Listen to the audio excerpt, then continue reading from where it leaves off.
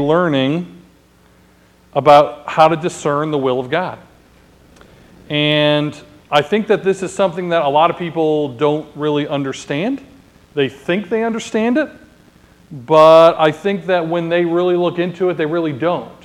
There are things that are easy, right? Does God want me to rob that bank? No, it's not God's will that I rob that bank. Easy, I know how to discern the will of God. Well, yeah, that was pretty easy, right? Does God want me to cheat on my spouse? No. Well, that was pretty easy. So we know that there are these lists of do's and don'ts, and many times what we do is we gauge our ability to discern the will of God because we know these major do's and don'ts. Solomon, you need a pen? I've got an extra one. I've got an extra one. Here. Oh, you're fine. I just saw you digging and digging, so I was like, she might be out now. I saw you give one to everybody else.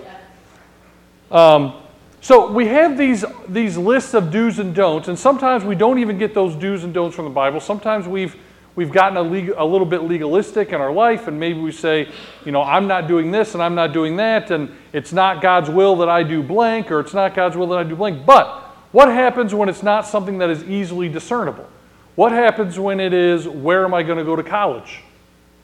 God doesn't say in your Bible, thou shalt go to the University of Washington. Thou shalt go to Centralia College. God doesn't say that specifically in the Bible.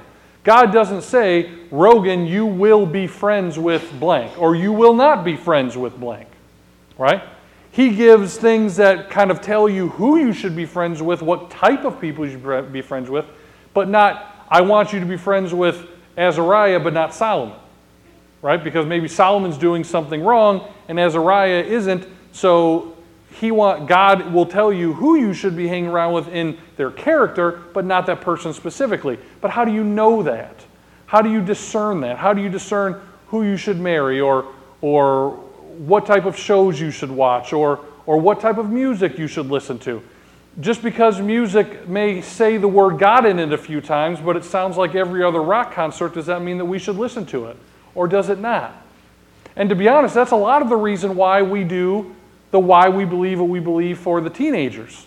We do that course for them because there are discernible yeses or nos, and sometimes they are for things that may not be specific in the Bible, but God is very specific in His will. So you look at what the Bible says, and you give people the knowledge that they need to make those decisions. But not everything is that simple. But Proverbs 3:6 says, in all thy ways acknowledge him, and he shall direct thy paths. You know what is wrong here is the thing that I have here. Oh boy. Do you have one of those, Nicole, one of those blanks? Yeah. The copy that I sent myself doesn't have what the blanks are as highlighted when I pull it up on your thing here. So I'll go through it. If you can meet God, I went down a little bit too far. So let's think about God's will for your life. Your great desire ought to be to know what God's will is for your life, from the time that you are young until the time that you are old. And your great desire should be to do His will. However, we have a great danger, and that great danger is, in your first blank here, is to refuse God's will. It's a huge danger in your life. To refuse God's will. Nothing is right for you if it is not His will. So, I want to give you, really quickly here, 6 myths concerning the will of God. Number 1, all right, your next blank here. Number 1 is the map myth. The map myth.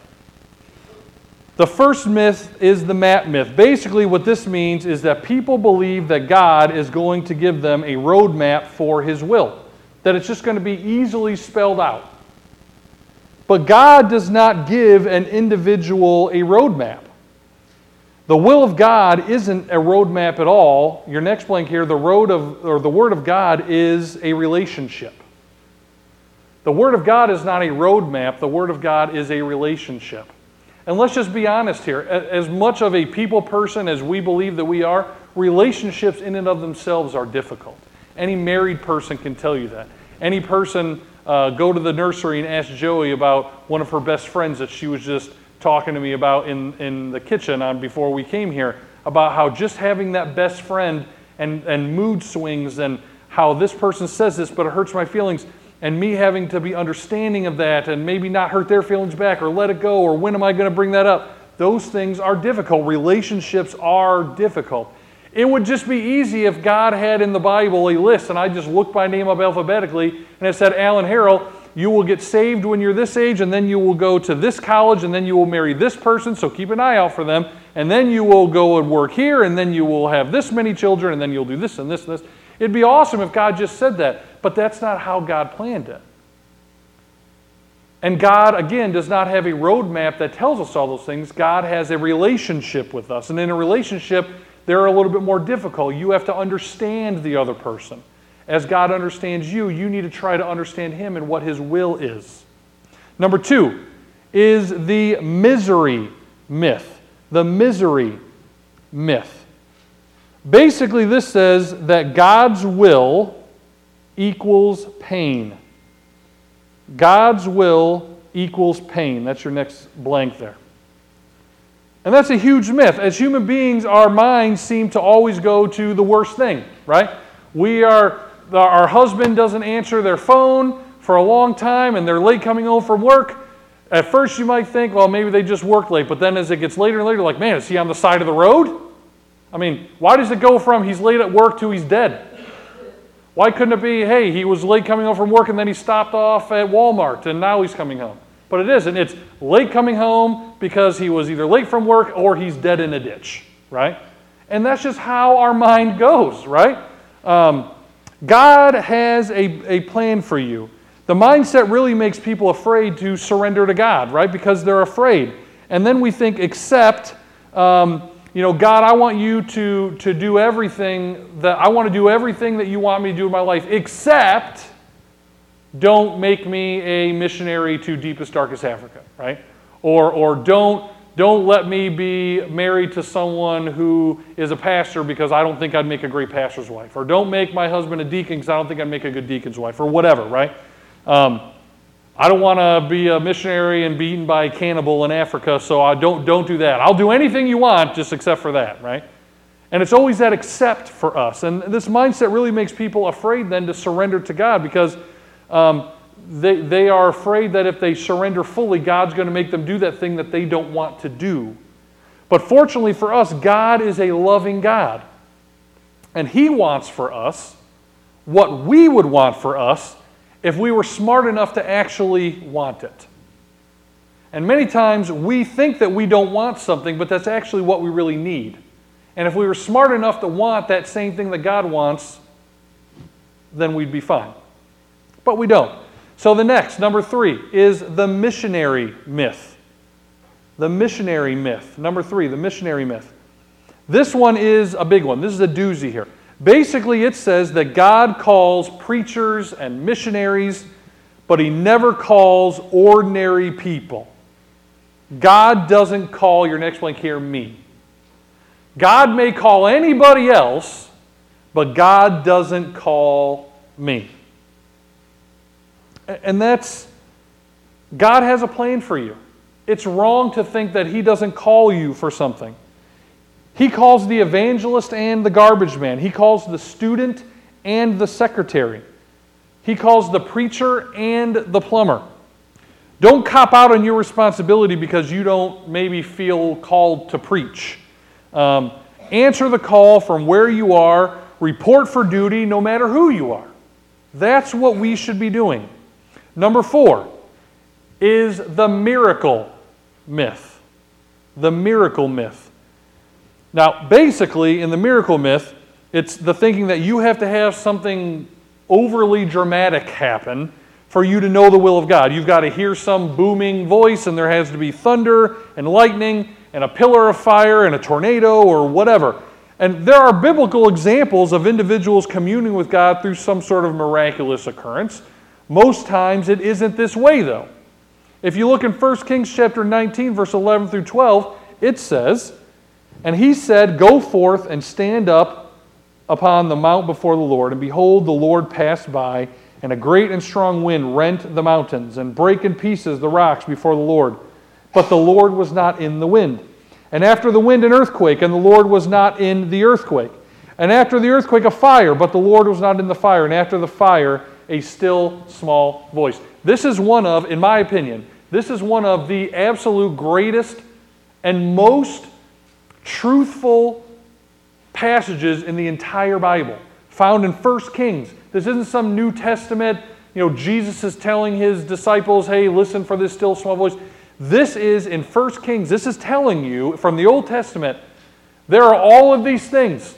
There's the earthquake, there's the fire, there's the wind that's breaking mountains in half. And God wasn't any of that. It was just a wind. It was just a fire. It was just an earthquake. But there was a still small voice, and that's what God was in. Now, can God make an earthquake and a wind and break mountains? Yes. But that doesn't mean that that is your sign, right? People today are always looking for signs, and I can understand that people want a fire or a tornado or a bolt of lightning or something that's going to show them God's will. But I'm telling you that generally it is a still small voice that leads you to the will of God. Most times you don't really even need a sign, if I'm being honest. Proverbs chapter 4, verse 18 says, "But the path of the just is as the shining light that shineth more and more unto the perfect day." Many times you just need to know Him. It's a relationship. And if you are married but never get to know your wife, that marriage will not last long. And so if I am a Christian and I never get to know the Lord by praying and doing my devotions and knowing the Bible and knowing His will, how am I ever going to grow in that relationship? And again, that relationship is not going to last long. And that's why you see people who used to sit there, not sit there anymore. Not maybe here specifically, I'm just saying in general. You see seats that people used to sit in that they no longer sit there, and now they're at their house on a Sunday, or they're drinking on a Sunday, or they're going to some church that worships something crazy on a Sunday because they felt like God was talking to them in the tea leaves. And that isn't how this thing works. Number 5 is the missed it myth. The missed it myth. The missed it myth. You say, God had a plan for my life when I was younger. I remember I went to camp and God told me that I was going to be a preacher or a missionary, or I was supposed to give my life up to Him, but I didn't, so I blew it and I missed it. Well, yeah, you did miss it. So far. But that doesn't mean that God has to be done with your life. God may have had a plan for you up until a certain point in your life. However, if you miss that plan from that point, God can begin another plan from anew at this current point in your life, again, as He sees fit. Joel chapter 2, verse 25 says, "And I will restore to you the years that the locust hath eaten, the cankerworms and the caterpillar and the pale worms, my great army which I sent among you." You may have missed it. You may have missed it, but only so far. Your next two blanks there. Only so far. Number 6.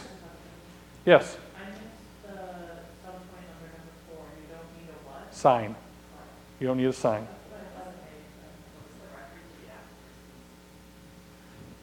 The passage in 1 Kings 6. Oh, Proverbs 4:18. Yep. Proverbs 4:18. So number 6 is the mystery myth. Is the mystery myth. That this is telling you that God's will is a giant mystery. Like an Easter egg hunt or something, right?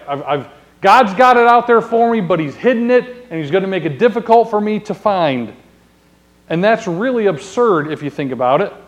That an almighty God would not communicate His will to us clearly, but then hold us accountable for what could have been a misunderstanding on our part. Look, God knows that we're not that smart, right? God knows it. As smart as we may think we are, God knows it, and we should also know it. We're not that great.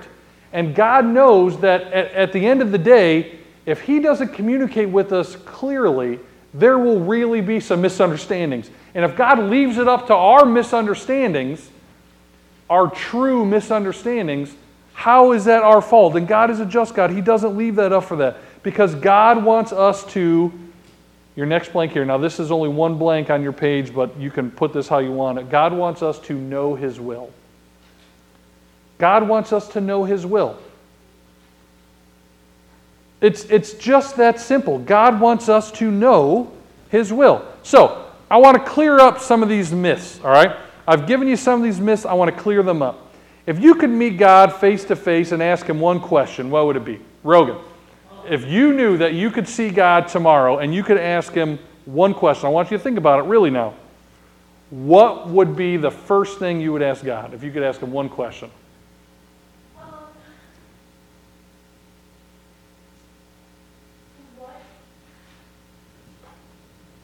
What am I meant to live for? Oh, okay, that's good. Ezra? Ooh, good one. Good one.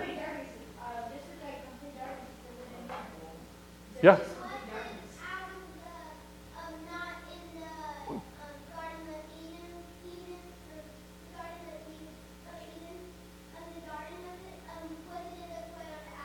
Ooh, good. Yeah, that's good. I've often wondered that myself. Anybody else?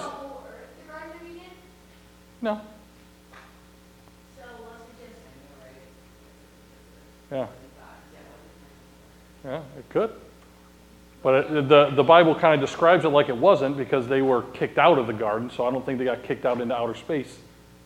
Right? They weren't floating out in space, or God didn't put them on a new planet. Right?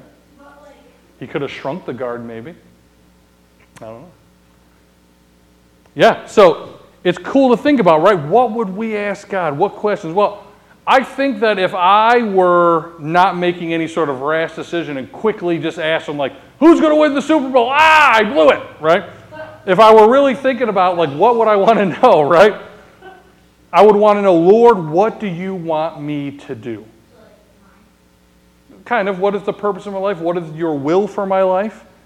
A wonderful biblical example of someone who asked the Lord this and kind of, I think, gives us the outline of what we should do is the Apostle Paul. If you guys have your Bibles, turn to Acts chapter 9 and verse 1.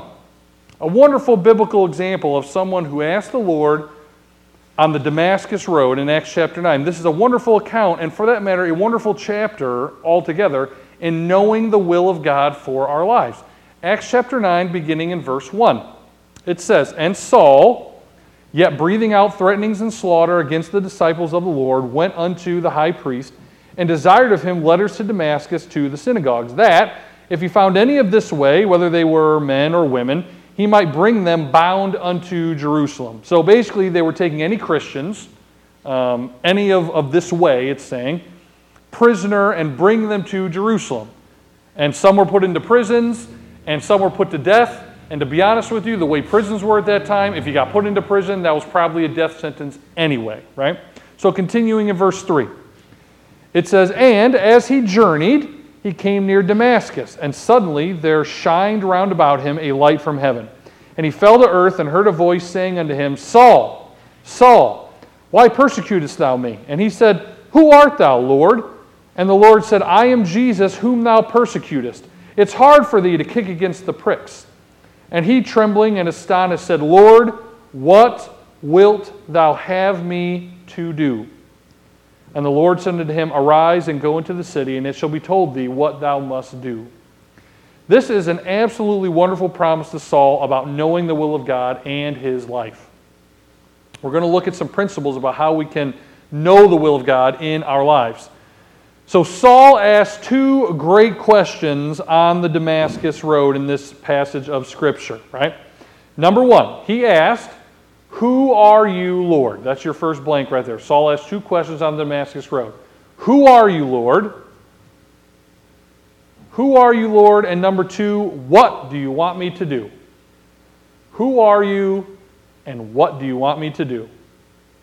Now, if you really think about it, I can't really think of two greater questions than that. That really encompasses a lot, and really to the best way that you could do it. Paul pretty much spent the rest of his life learning how to answer those two questions appropriately. Just exactly who Jesus is and what Jesus wanted him to do. Frankly, today we need to ask God those exact same questions. Because there are many people who pay lip service and say they want to know what God's will is for their lives, but cannot know the will of God in and of themselves. I mean, it's bad to say this, but this is probably true. Madeline is going to go to Maranatha, and she's going to meet people in her first year. She's going to meet some guys who are going to say, I'm going to be a pastor. And you know what? God probably doesn't want them to be a pastor. Does it mean that being a pastor is bad? Absolutely not. But does God want them to be a pastor, or is their dad one and they feel like they need to be one? Or do they go to a church? And look, Heritage, where I came from, wonderful church, we sometimes can catch ourselves up in that where you may not say it, right? But there's so much pressure on kids. You always talk about how going in the ministry is this great thing, but you never really talk about how going and working at the machine shop is a great thing, or flipping burgers at McDonald's is a great thing. You always talk about how being an evangelist and how much pride you have when someone is sent out from your church as a missionary. But what about the guy who flips burgers at McDonald's? We should have pride for them as well, especially if they're living for the Lord, right? Now, if they're flipping burgers at McDonald's and they're supposed to be a pastor, then no, they're doing something wrong. That's not God's will for their life. But it is just as bad if you are somewhere or doing something that to everyone else looks great, but to God is not what He wants you to do. You're still sinning. You still are. Because there are many people who pay that lip service. Jeremiah chapter 10, verse 23, O Lord, I know that the way of man is not in himself. It's not in man that walketh to direct his steps. You know, it's good that if some kid were to come to me and me as their, I guess I'm not a youth pastor here, but me as their youth leader, like I would try to counsel them the best I could. And if they needed something more, I would send them and probably their parents to pastor. And it's good to get that biblical counsel from somebody. That's appropriate, that's biblical, that's what God wants. But ultimately, myself, pastor, anybody else from this church, we don't 100% know what God is leading you for in your life. We can look at biblical concepts, right? And if you're telling me that you want to go be a cat burglar or a murderer instead of seeing, what the Lord's will, like you want to, instead of being a pastor, I'm probably going to tell you, look, it may not be God's will that you're a pastor, but I know He doesn't want you to be a murderer. Because I can easily see that in God's Word. But if He tells you, I want you, if you think that you're not sure you're supposed to be a missionary or go, be a salesman for UPS or something, like if you don't know which one of those it's supposed to be, God is not necessarily going to tell you that 100%. Just because your pastor may tell you, yeah, being a preacher, that would be great, I think that you have talent for that, whatever. Yeah, you also may have those skills that make your pastor think you may be a good orator and be able to come up and talk in front of individuals, and that you may be able to discern the will of God very well. That may also serve you very well as a salesman. And your ability to discern the God's will may treat you very well when you're able to then, whatever church you go to, be able to be a deacon and a teacher and whatever. And it just depends on what God's will is for your life. Doesn't mean either is bad. You just have to find out what is right. So let's look at some principles from this story of Saul in Acts chapter 9. Principle number 1, and you have your blank here is. It's 2 blanks. Principle number 1, guidance is promised. So guidance and promised. Guidance is promised. You see, guidance is always promised to the believer. Acts chapter 9, verse 6. And he, trembling and astonished, said, Lord, what wilt thou have me to do? And the Lord said unto him, Arise and go into the city, and it shall be told thee what thou must do. You say, well, that was for Saul, and that was a really long time ago. How can that possibly apply to me? That doesn't necessarily mean that this was a promise to me, you might say. Ephesians chapter 2, verse 10. For we are His workmanship, created in Christ Jesus unto good works, which God hath before ordained that we should walk in them. This verse that I just read teaches that we are God's workmanship. Basically meaning that we have been saved by God's grace, created in Christ Jesus to do good works which God prepared beforehand, or, as we sometimes say, before has ordained. God has a plan ordained for us before it ever came to pass. Psalm chapter 37, verse 23 says, "The steps of a good man are ordered by the Lord, and he delighteth in his way." God orders your steps. He orders them one at a time. So, Solomon is young. God is not telling Solomon today where God wants him to go to college. God is not telling Solomon what girl he wants him to marry. God is not telling Solomon where he wants him to work. God may give Solomon a desire for certain things, right? God may give Solomon gifts that we can see at his age that we see right now. But God doesn't lay all that out. God tells him step by step. So whatever that next step in Solomon's life, depending on his maturity and where he is in his spiritual walk and whatever, God's going to help him to find that next step. And then once he conquers that step, for lack of a better term, he's going to show him the next step. That's how God reveals it to us every single day. Psalm chapter 32, verse 8, "I will instruct thee and teach thee in the way which thou shalt go. I will guide thee with mine eye." What does this mean, guide thee with mine eye? It's an interesting term, right? And you don't really hear people say that all the time today. There have been many times when I'm preaching and I'll start to say something, right? And Nicole will look at me, right? Not as much today. This really happened a lot when I first started preaching. Well, it still happens today. Not as much. But it used to be like, I would start saying a story, and I would see her like this, like, oh man, what is he saying from the pulpit now, right? And that would be, guiding me with her eyes, like, this is not good, you probably shouldn't say that, right? Or kids, your parents, right? If your parents, and I've seen Jamie do this to you people, and I've seen my wife do it to you people, right? I've seen you guys farting around over here, doing whatever, and I've seen Jamie go, right? And right then, I have a choice to make. I can make her have to verbally say something, and it's going to be a lot worse, or I can know what that means. Azariah, what does it mean if you were doing something that you weren't supposed to do, and your mom looks over you right now and goes, what does that mean? Oh, yeah. Stop doing that right now. And is it going to be worse for you if she has to say, Azariah, I said stop it. Right? And I've seen that happen as well. Right? I've seen it. And my wife's done it many times. And I don't know if anyone else ever, like I've been on the stage, and like Nicole hasn't been in there, and my kids have done whatever, and I'm trying to talk and then look at them at the same time. Right? Because I don't want to mess everything up, but I'm trying to guide them with my you need to stop that, right? You need to quit. Yeah. This is the same type of, and the reason that we know that is because it is an intimate relationship that we have with them. There are different things like I can hear my wife whistle in public and I know that it's her, and I know that that's her and not just somebody else whistling because I know her whistle because we are together, right? Yeah. So this is the same type of an intimate relationship that the Lord has with us. He guides us with his eyes. Think of some other promises in the Bible. Isaiah 58:11, it says, "And the Lord shall guide thee continually." That's a solid promise, ladies and gentlemen. Proverbs chapter 3, verse 6, "In all thy ways acknowledge him, and he shall" what? Direct thy paths. What God said to Saul was not just to one individual.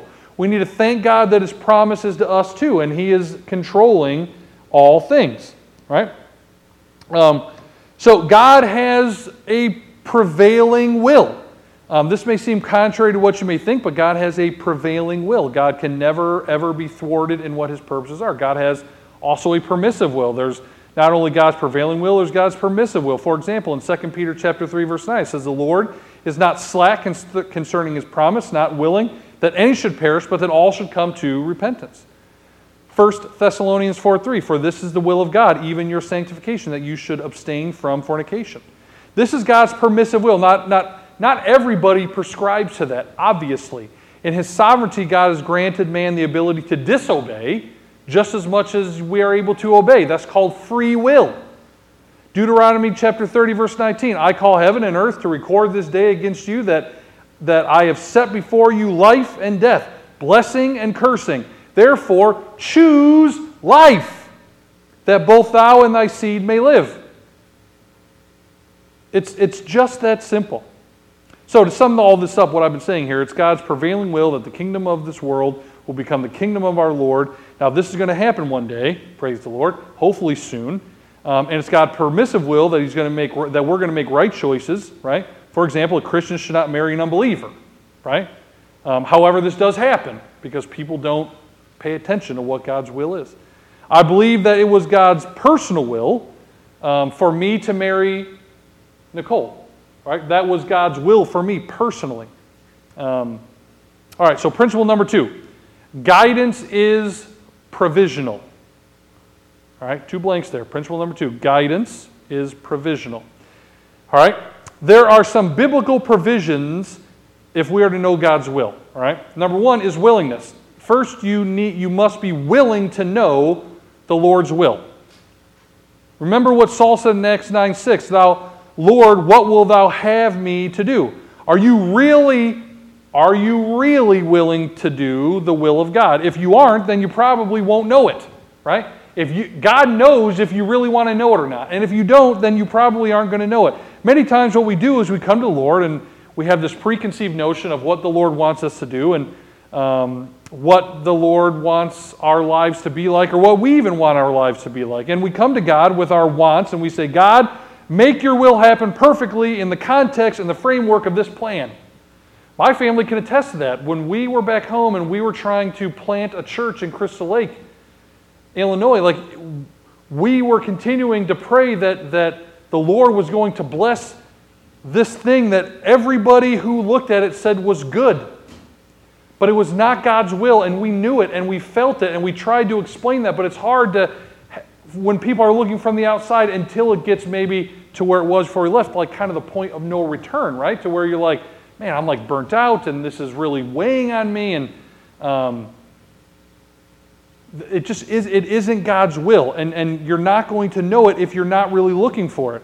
Before you go around professing the Lord and to man, not my will, but thine, Lord, is what you need to be saying. Make sure that you have the honesty in what you're saying, that you actually mean that. Have some sincerity. Do you really want the Lord's will for your life? The second thing you need is meekness, right? After the confrontation with the Lord on the Damascus Road, the Bible says in Acts chapter 9, verse 8, and it says, Saul arose from the earth, and when his eyes were open, he saw a man, but they led him by the hand and brought him into Damascus. It was evident that the once proud and arrogant Pharisee Saul was now pretty meek in spirit. Psalm 25, verse 9 says, the meek will he guide in judgment, and the meek will he teach his ways. Do you know what meek means, Rogan? I think it means kind of loving. Kind of. Well, yeah, kind of. I mean, the actual definition of this word that's used in this passage means teachable. It means that you have a broken spirit, right? When cowboys used to find those wild stallions, when they used to bring the horse in to be able to ride it, they used to say they had to do what to it? You had to break the horse. Now, that doesn't literally mean that like you're taking a hammer and you're breaking the horse. It means that you had to break that horse's wild spirit to where that horse now says, you know what, I'm just going to let you ride me. Because when they first bring it in, that horse has never had a person ride for it. It doesn't want anybody on its back. It wants to roam free. Because you've broken its spirit, right? The next one is openness. Saul was open. Saul didn't say, Lord, this is what I want to do, help me to do it. He says, what do you want me to do? He says he's open to God's voice. He doesn't say, God, I want to be a pastor, help me be a pastor. God, I want to get married, help me to get married. I have to find a partner before I get out of college, so you better help me make that happen. You see, God's going to speak, but you have to be able to hear His voice when He talks. Many times He's going to speak with a still, small voice, like we looked at earlier. This is why quiet time with God is so important. Devotions as well as prayer are absolutely essential in the Christian life, and not just talking prayer, but listening prayer. The next thing you need is yieldedness. You have to yield to the will of God. It's not enough to know the will of God and to hear the will of God. You have to say, Lord, I'm ready to do your will. Look again in Acts chapter 9, verse 8. It says, And Saul arose from the earth, and when his eyes were opened, he saw no man, but they led him by the hand and brought him into Damascus, and he was 3 days without sight, and neither did he eat nor drink. And there was a certain disciple of Damascus named Ananias, and to him he said the Lord in a vision, Ananias, and he said, Behold, I am here, Lord. And the Lord said to him, Arise and go into the street which is called Straight, and inquire in the house of Judas for one called Saul of Tarsus, for, behold, he prayeth. Now skip down to verse 17 for me. And Ananias went his way and entered into the house, and putting his hands on him said, Brother Saul, the Lord, even Jesus, that appeared unto thee in the way as thou camest, hath sent me, that thou mightest receive thy sight and be filled with the Holy Ghost. Imagine if a guy pushes an old clunker of a car up to a gas station. The tires are flat, all four of them. He just pushes it up there. It can barely move. The fender's dented in. The gas tank is so rusted, there's holes in it. He has no water in the radiator. There's no oil in the engine. He pushes it right up to the attendant and he says, fill her up. The attendant's natural reaction would be, why would I do that? Right? Why am I going to fill up that gas tank when it's just going to go onto the ground? Why would I even fill up the gas tank if it didn't have holes in it, if the engine won't even turn because there's no oil in it? However, that is many times how we go to God. We say, God, show me your will. And God says, why would I do that? You're not yielded to me, Alan. You're not yielded to my will. So why would I give it to you? So, your next blank here, principle number 3. Guidance is practical. Guidance is practical. We are guided by the miracles of God. That is not an ordinary way. Here we see Saul being blinded by a light of Jesus Christ. He's knocked over and the Lord spoke to him in an audible voice. Again, this is not the norm. However, we should never discount miracles, ever. We are also guided by the Word of God. In Acts chapter 9, in addition to speaking to Saul through a miracle, God spoke to him through His Word. Acts chapter 9, verse 5. And he said, Who art thou, Lord? And the Lord said, I am Jesus, whom thou persecutest. It is hard for thee to kick against the pricks. Saul was already full of the Word. Saul was a Pharisee. Saul knew the Word better than any of us all put together in this room. Saul knew the Word. He had heard Stephen preach one of the greatest sermons ever preached just before this and was present for his stoning in Acts chapter 7. And now the Lord Himself was speaking to him. Remember that Saul was a Pharisee and was steeped in the Word of God. And all of this now was beginning to come together as the Word of God was speaking to this guy. And to be honest, much of the will of God for your life is just found in your Bible. That's where it's found.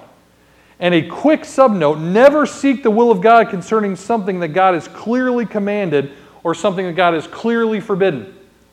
That is arrogant and that is dangerous. We're also guided by the people of God. If you haven't found this out already, you'll soon realize that God uses other people to help you know His will for your life. Acts chapter 9, verse 10 through 12. And there was a certain disciple of Damascus named Ananias, and to him said the Lord in a vision, Ananias. And he said, Behold, I am here, Lord.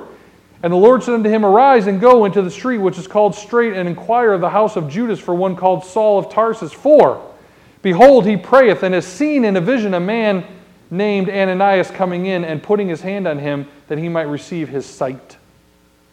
Now, God could be using me to help you right now.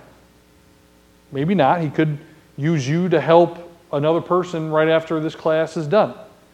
You'll often find the will of God in the context of a Christian church with other believers, and it's usually in a very wonderful way. So first, if you're getting instruction, encouragement, or guidance from a brother or sister, make certain that they are also walking in the Spirit. If someone isn't saved or really to be honest with you, if they're not willing to submit in baptism and church membership, there's probably a reason why. And those should not be the people who you should first go to for counsel.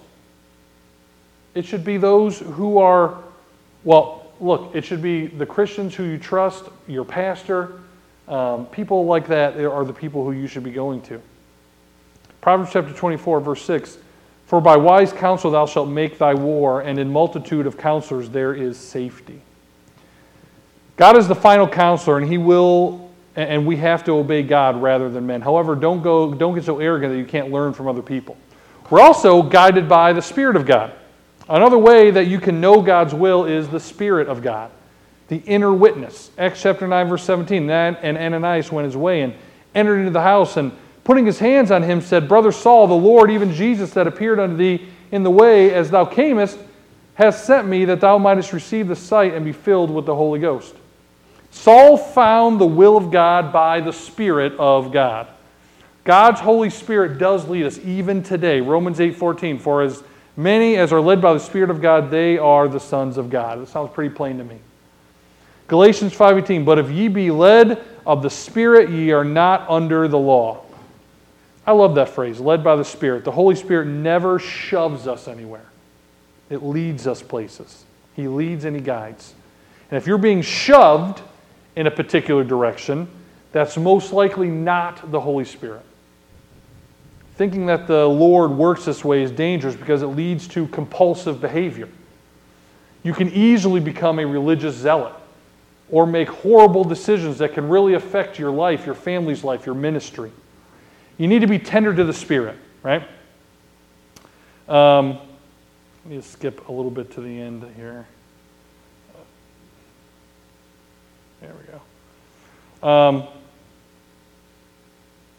Where are we at?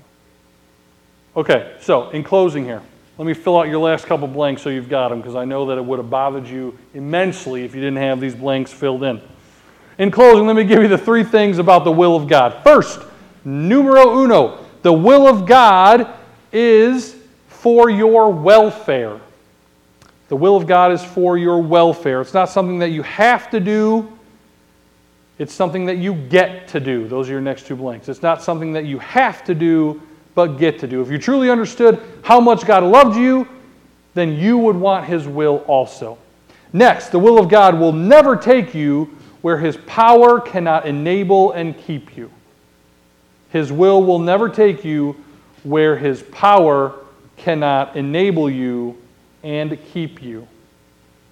And last, you're free to choose. Now, this is a big one here. We talked about this a little bit before. You have free will. God will not force His will upon us. You are free to choose. That's your first blank there. You are free to choose. However, you are not free to choose the consequences. You are not free to choose the consequences. If you choose to jump out of an airplane without a parachute, there's nothing anybody can do about that. You are free to make a choice, but that choice then chooses for you. The smartest thing we could do is be like Saul and say those two things that we talked about earlier. Lord, who are you and what do you want me to do? If we ask those things, we've got God's will already way ahead of the curve. Let's pray.